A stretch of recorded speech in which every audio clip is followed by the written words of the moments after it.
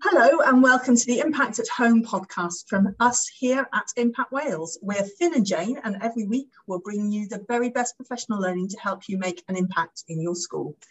In conversation with us today is Henry Sauntson. I must remember how to say your name, Henry, so it was off the tongue.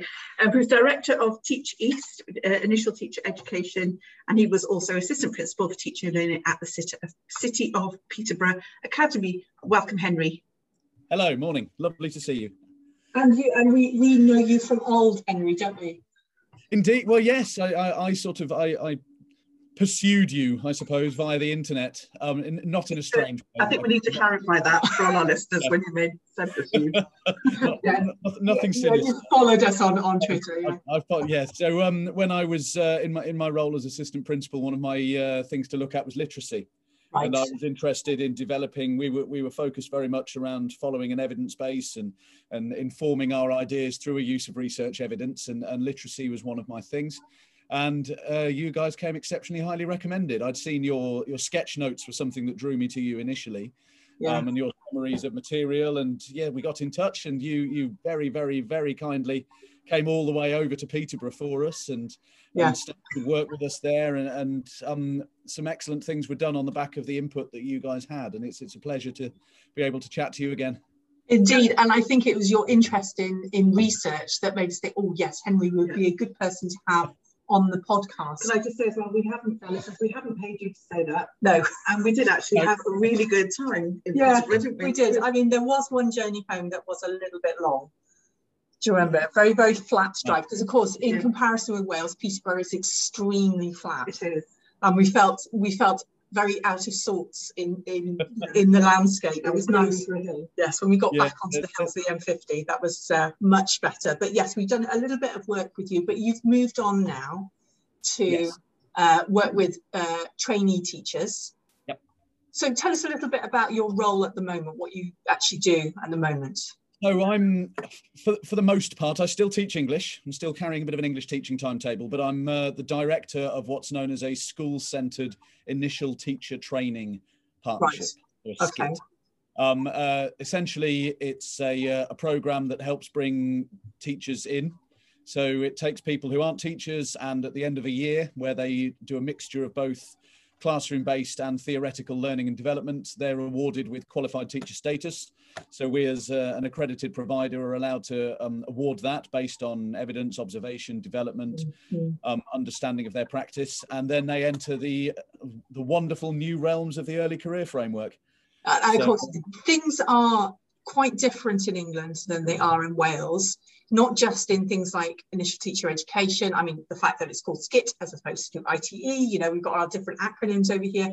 But I think the landscape for the need for research in schools, but also how that is managed in England as in Wales. I think that's really interesting, the differences, because you have research schools and you also have teaching school hubs. Tell us a little bit about how those things work.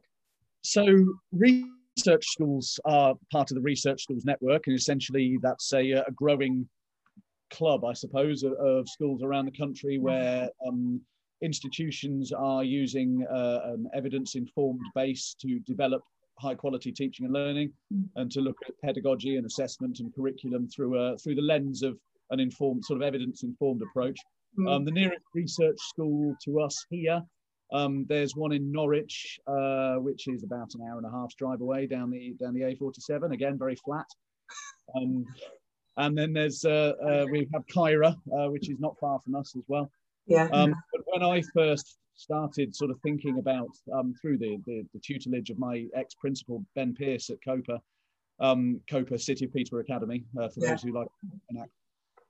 We actually travelled up to Bradford to the Dixon's Trust schools, right, to receive some training there. And so, the Research Schools Network sits alongside traditional educational networks. It's just a sort of growing body of interest. They run a lot of professional development.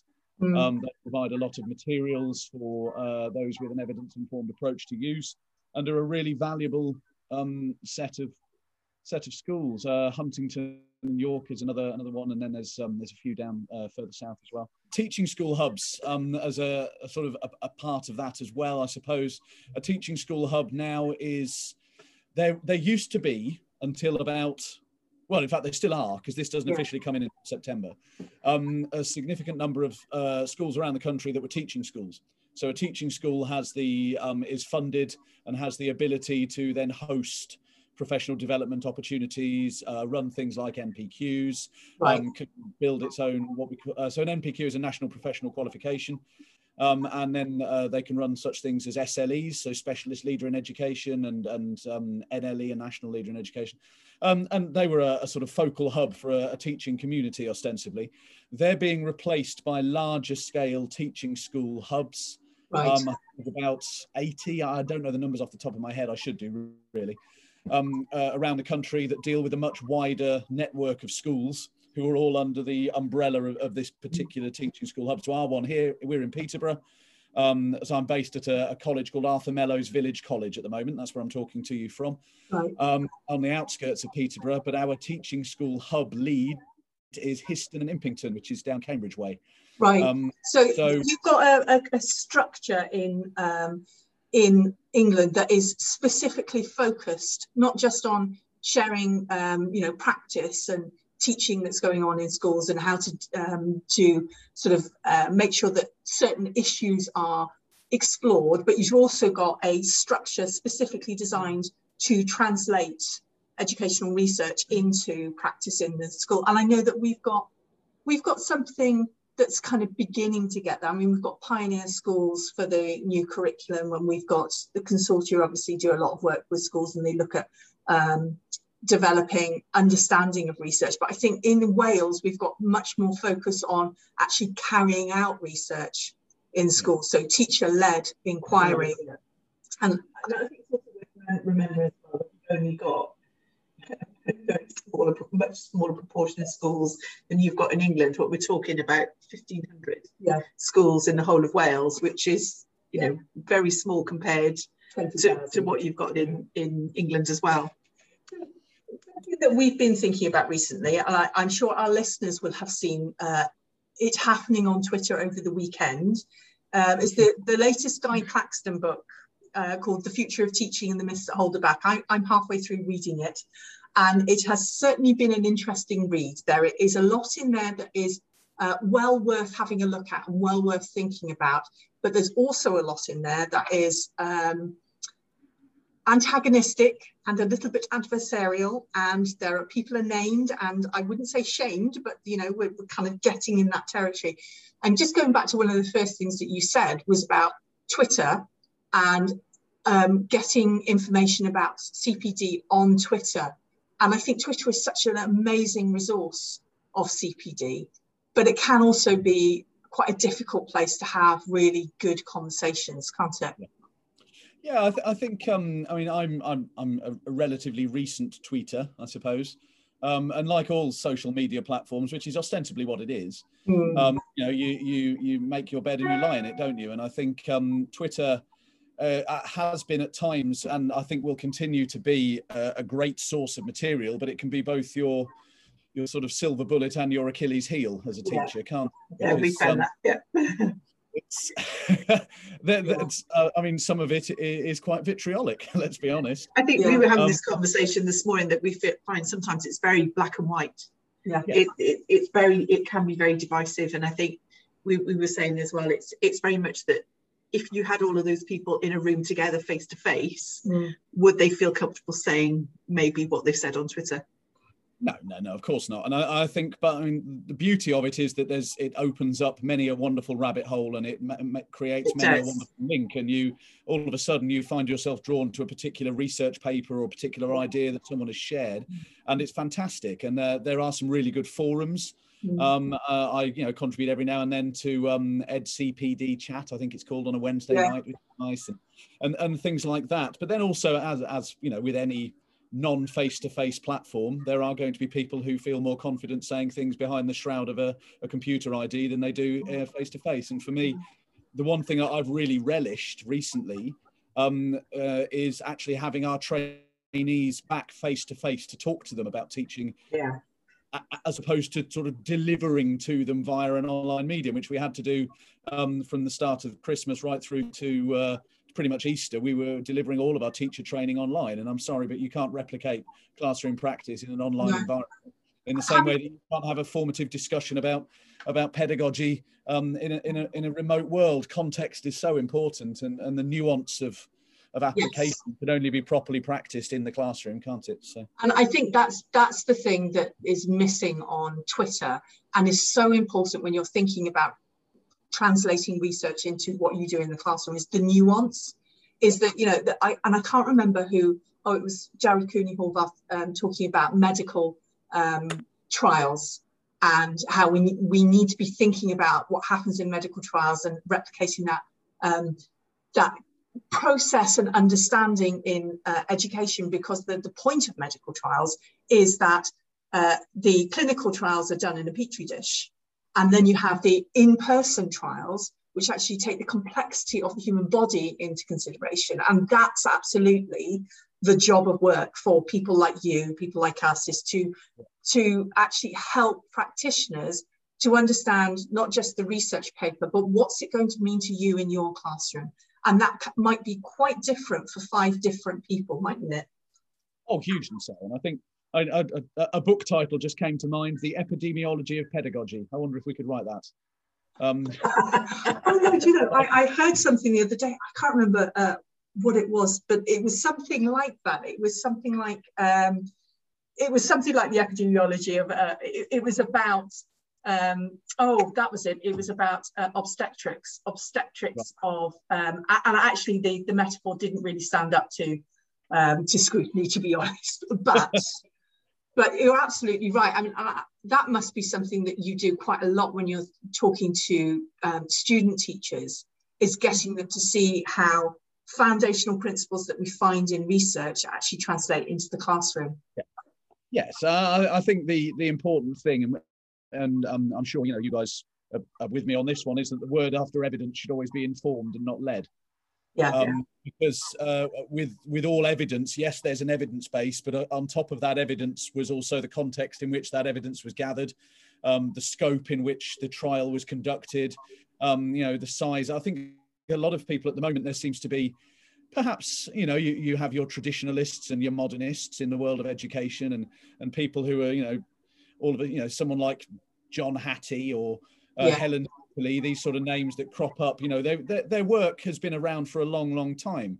People seem to think, there's people out there, quite rightly so, who have never read Rosenshine's Principles of Instruction. That's not a problem. It doesn't make them a bad teacher or a bad person.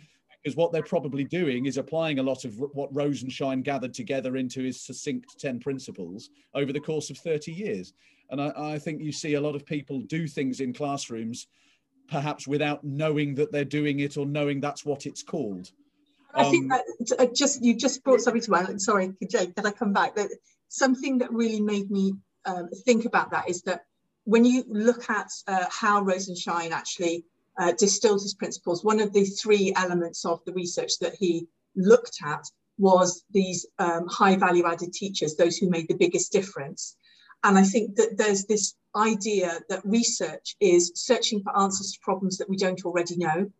And actually what a lot of research does is it recognizes that there is a problem, or that there is something that's going on, and then it looks at it in a little bit more detail. It's not a sort of a magic wand that is separate from practice. It's actually far more closely related to practice than I think we realize.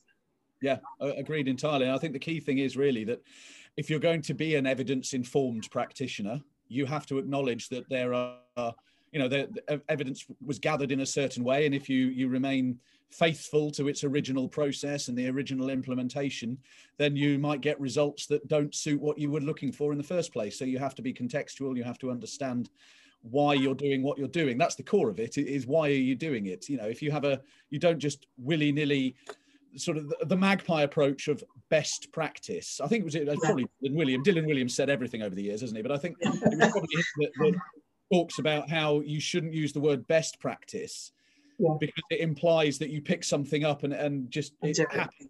you know, you're like a magpie. You take all the shiny silver things, and then you think that they're just going to replicate themselves exactly and perfectly in your classroom. And of course, they're not. You have to, I think part of being evidence informed is being savvy and being a little bit cerebral about things.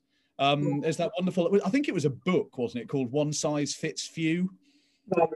And just that has to be a teaching approach. I mean, a lot of what I'm at the moment, I've really fallen back into the world of Graham Nuttall.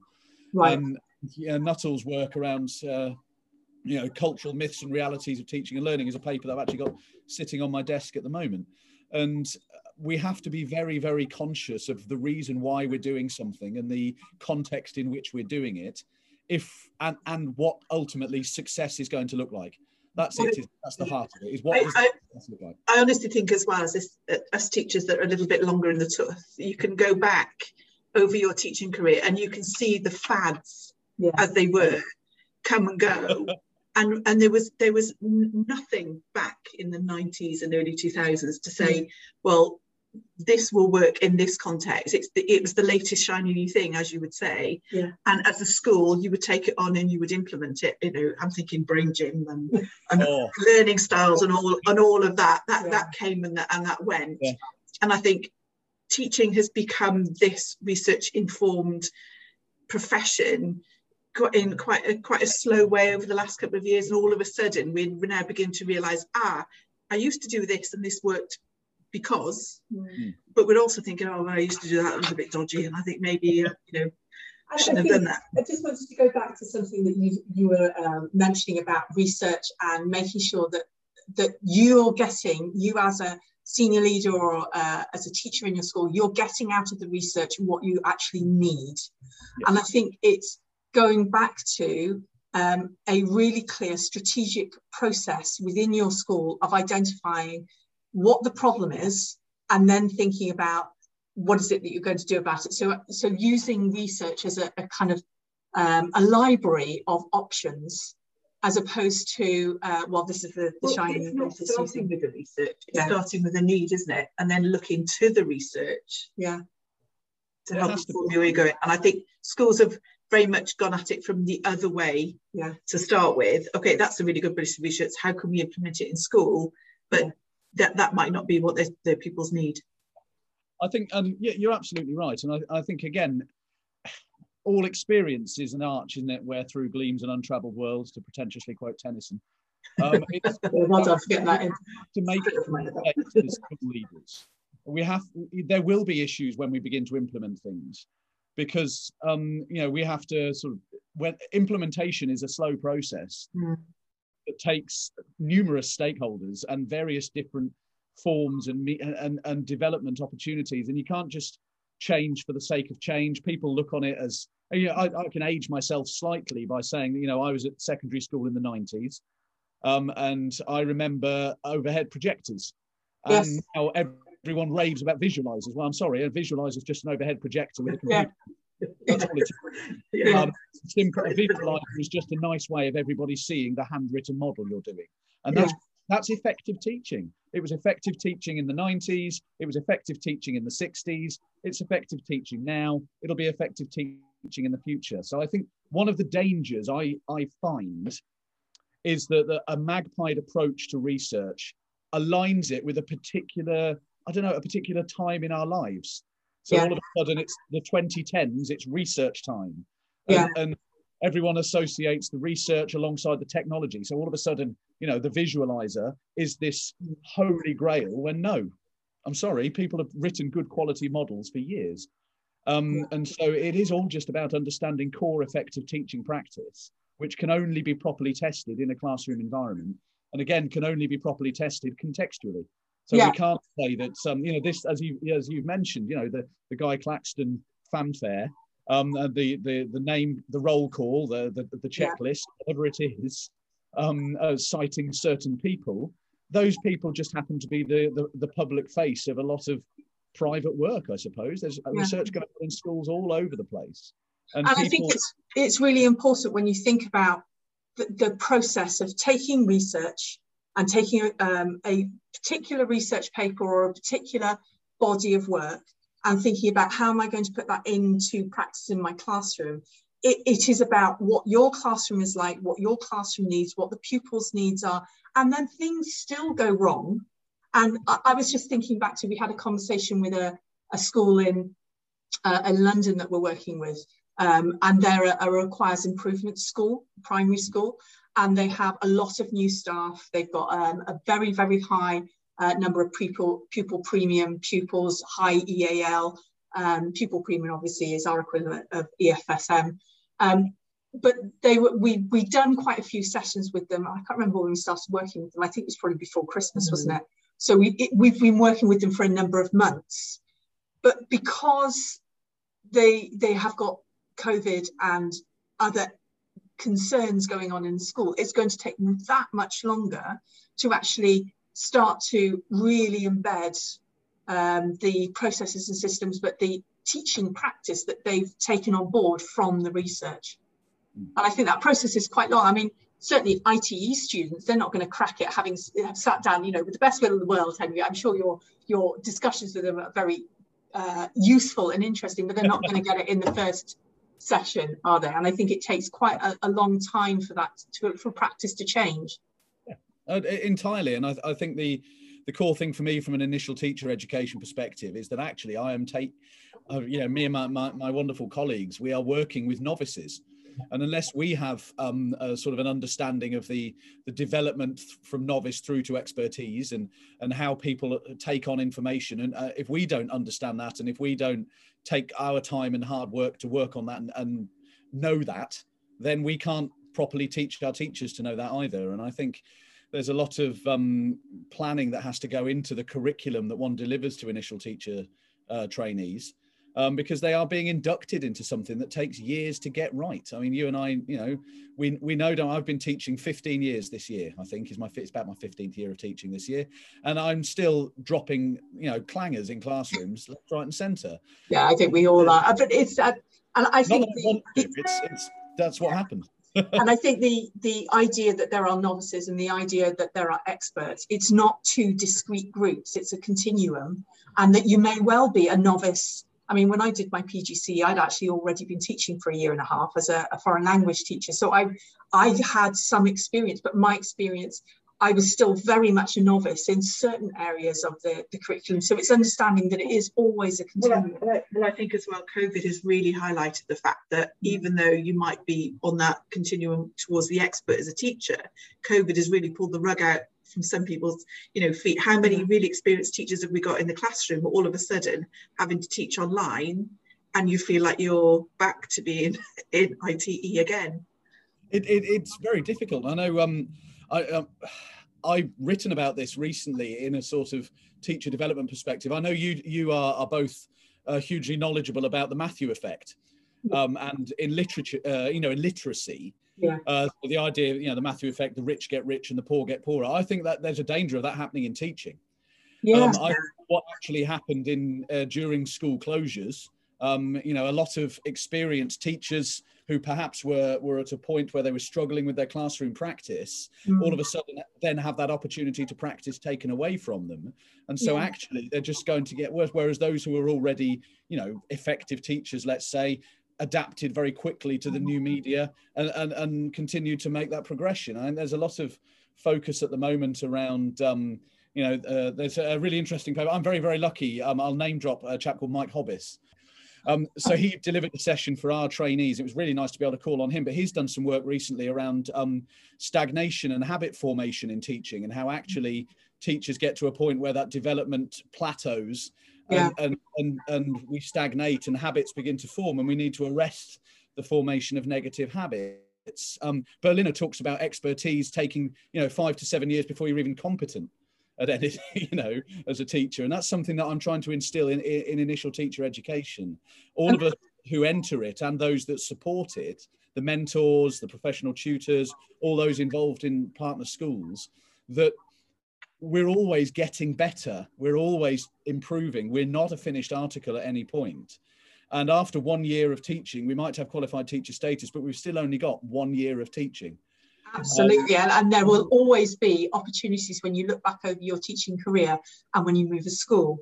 It's like not just stepping backwards, but it feels kind of worse almost, because you've had, you know what it's like when things are working okay, or when you step up to a new role, or when you start even just a new September working with new classes. It can feel like you step back in time because you've got a different set of expectations sitting in front of you that need to be addressed.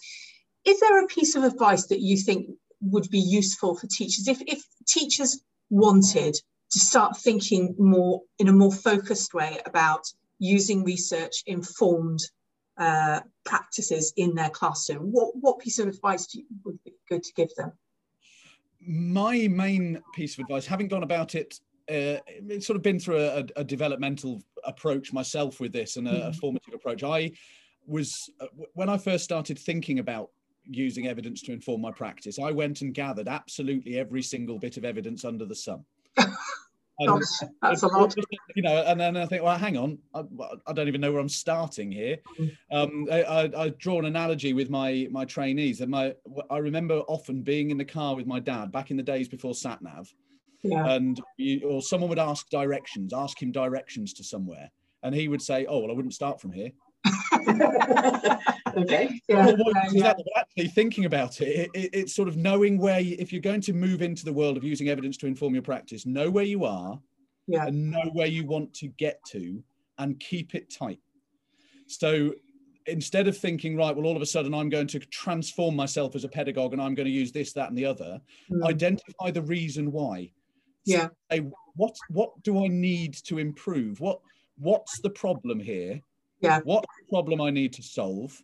Who has done something like this before? What did they do? And that's where to start. Start with the solution. Start with what it is that you want solving. Don't just go and grab every poster under the sun, and don't all of a sudden think that Rosenshine's principles are a checklist for a lesson, and you do all 10 every day, and all this, that, and the other. There are some really great syntheses out there. I think the what's it called? The Great Teaching Toolkit. Yes, it's excellent. Yeah. The evidence-based education piece, the EAF, the Education Endowment Foundation, are excellent again as a source of initial material, but you have to take it slowly. And I think this is the kind of the really interesting thing about professional learning recently. I mean, Jane and I were talking about how we view ourselves, because there's often quite a negative connotation with the word consultant, and actually we wouldn't consider ourselves consultant. We would consider ourselves teachers of teachers.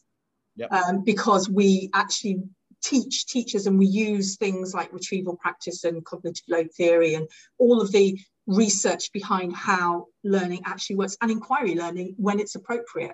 So it's remembering that whenever you're doing something new, whenever you're learning something new, you are learning, and therefore your learning process replicates the same learning process that you might see in a classroom for the children. Exactly right. And that's the focus that I take with our trainees, is that I will teach them material, but I will make sure that I regularly revisit it to check that they've understood it. We will practice it. We will go over it, you know, and I use in designing a lesson, let's say for trainee teachers, I use exactly the same principles that I would use designing a lesson for my year 9s. I'm teaching year 9 this afternoon. You know, they will have a lesson built on the same principles that I will use with my trainees on Friday. And I think the core thing is, I think we're sort of starting to allude to, aren't we, that everything, it's professional development in teaching, I think, has to be domain specific. It can't just be this blanket approach. You have to acknowledge that, you know, we're talking to each other, you know, sort of face to face, but we're 200 miles apart. You know, as we said, I'm rubbish at geography, you can tell. But as you said right at the start, you say you've had to contextualise for your Welsh listeners, Bore da to your Welsh listeners, by the way. My father-in-law's Welsh. You've had to contextualise the acronym SCIT.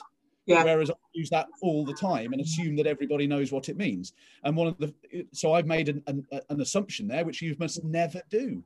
You must never assume existing knowledge in anybody. You must check there actually before you try and build anything onto it. Absolutely, and that's relevant for your own professional learning as well. And I think that if teachers are thinking about how do you use research in the classroom, it's the same way as you would do if you were going next door and saying, look, I've got this problem to the teacher next door. What do you do with Johnny? It's that same process. Is I have a problem, I need an answer, so let's be really specific about how you interrogate the research out there. And I think that the research inquiry process is something additional to that problem solving approach to research. Is there anything else that we wanted to discuss? It's just more of it, going back to Guy Clapton's book and all the other, the couple of the other podcasts that we've done over the last couple of months is about this idea that something it will all work somewhere at some point. So it's deciding where it is, and it's not being on one side or the other. No. It's about being able to choose what works and when it works. So having the right tools for the right job, really, isn't it? Yeah, and that autonomy, I think, is really important, isn't it? I think there's a Robin Alexander quote that I often use with trainees. And they get fed up of me referencing all left, right, and centre. But it's around how you need three things as a teacher. You need a sort of an evidence base, a pedagogical principle, and an actual aim. And if you've got those three things, then you can start on your sort of quest to autonomy. And I've horribly paraphrased Alexander there, and I'm sorry. It's that idea that we set up our trainees, for example. We have to assess them, and a lot of that's we watch them teach. Yeah. But what I see when I watch someone teach is different from what my colleague will see when and so on. And so there's that nuance as well. But we ask them to complete assignments that are really the same title every time. How does this strategy impact on these outcomes for these pupils? Dum, dum, dum. And that's ultimately what it is, isn't it? It is. And I think that in Wales, particularly at the moment, that's something that's really important to teachers here, because obviously we're designing the new curriculum for Wales, because we just have a framework. So it's about making sure that what you're doing in the classroom addresses the framework, but also addresses pupils' needs. And I think we are running out of time, Henry. So it's been an absolute pleasure to speak to you this morning, and such a fascinating view of research and how research works in schools and in classrooms. And I'm sure that teachers across the nation are going to be focusing in on research even more so in the future. I think so. And I think, as I say, keep it focused. Know what you want to solve before you go out and try and find all the answers. I think that's the key. Great. Thank you very much, Henry, for being on our podcast, and hopefully we will talk to you again soon. An absolute pleasure. Thanks ever so much, guys. Okay. Thanks for listening. Don't forget to subscribe to make sure you don't miss future episodes. You can find us online at www.impact.wales. You can also follow us on social media. On Twitter, we're at Impact Wales. On Facebook and Instagram, search for Impact Wales. And on LinkedIn, search for Impact School Improvement.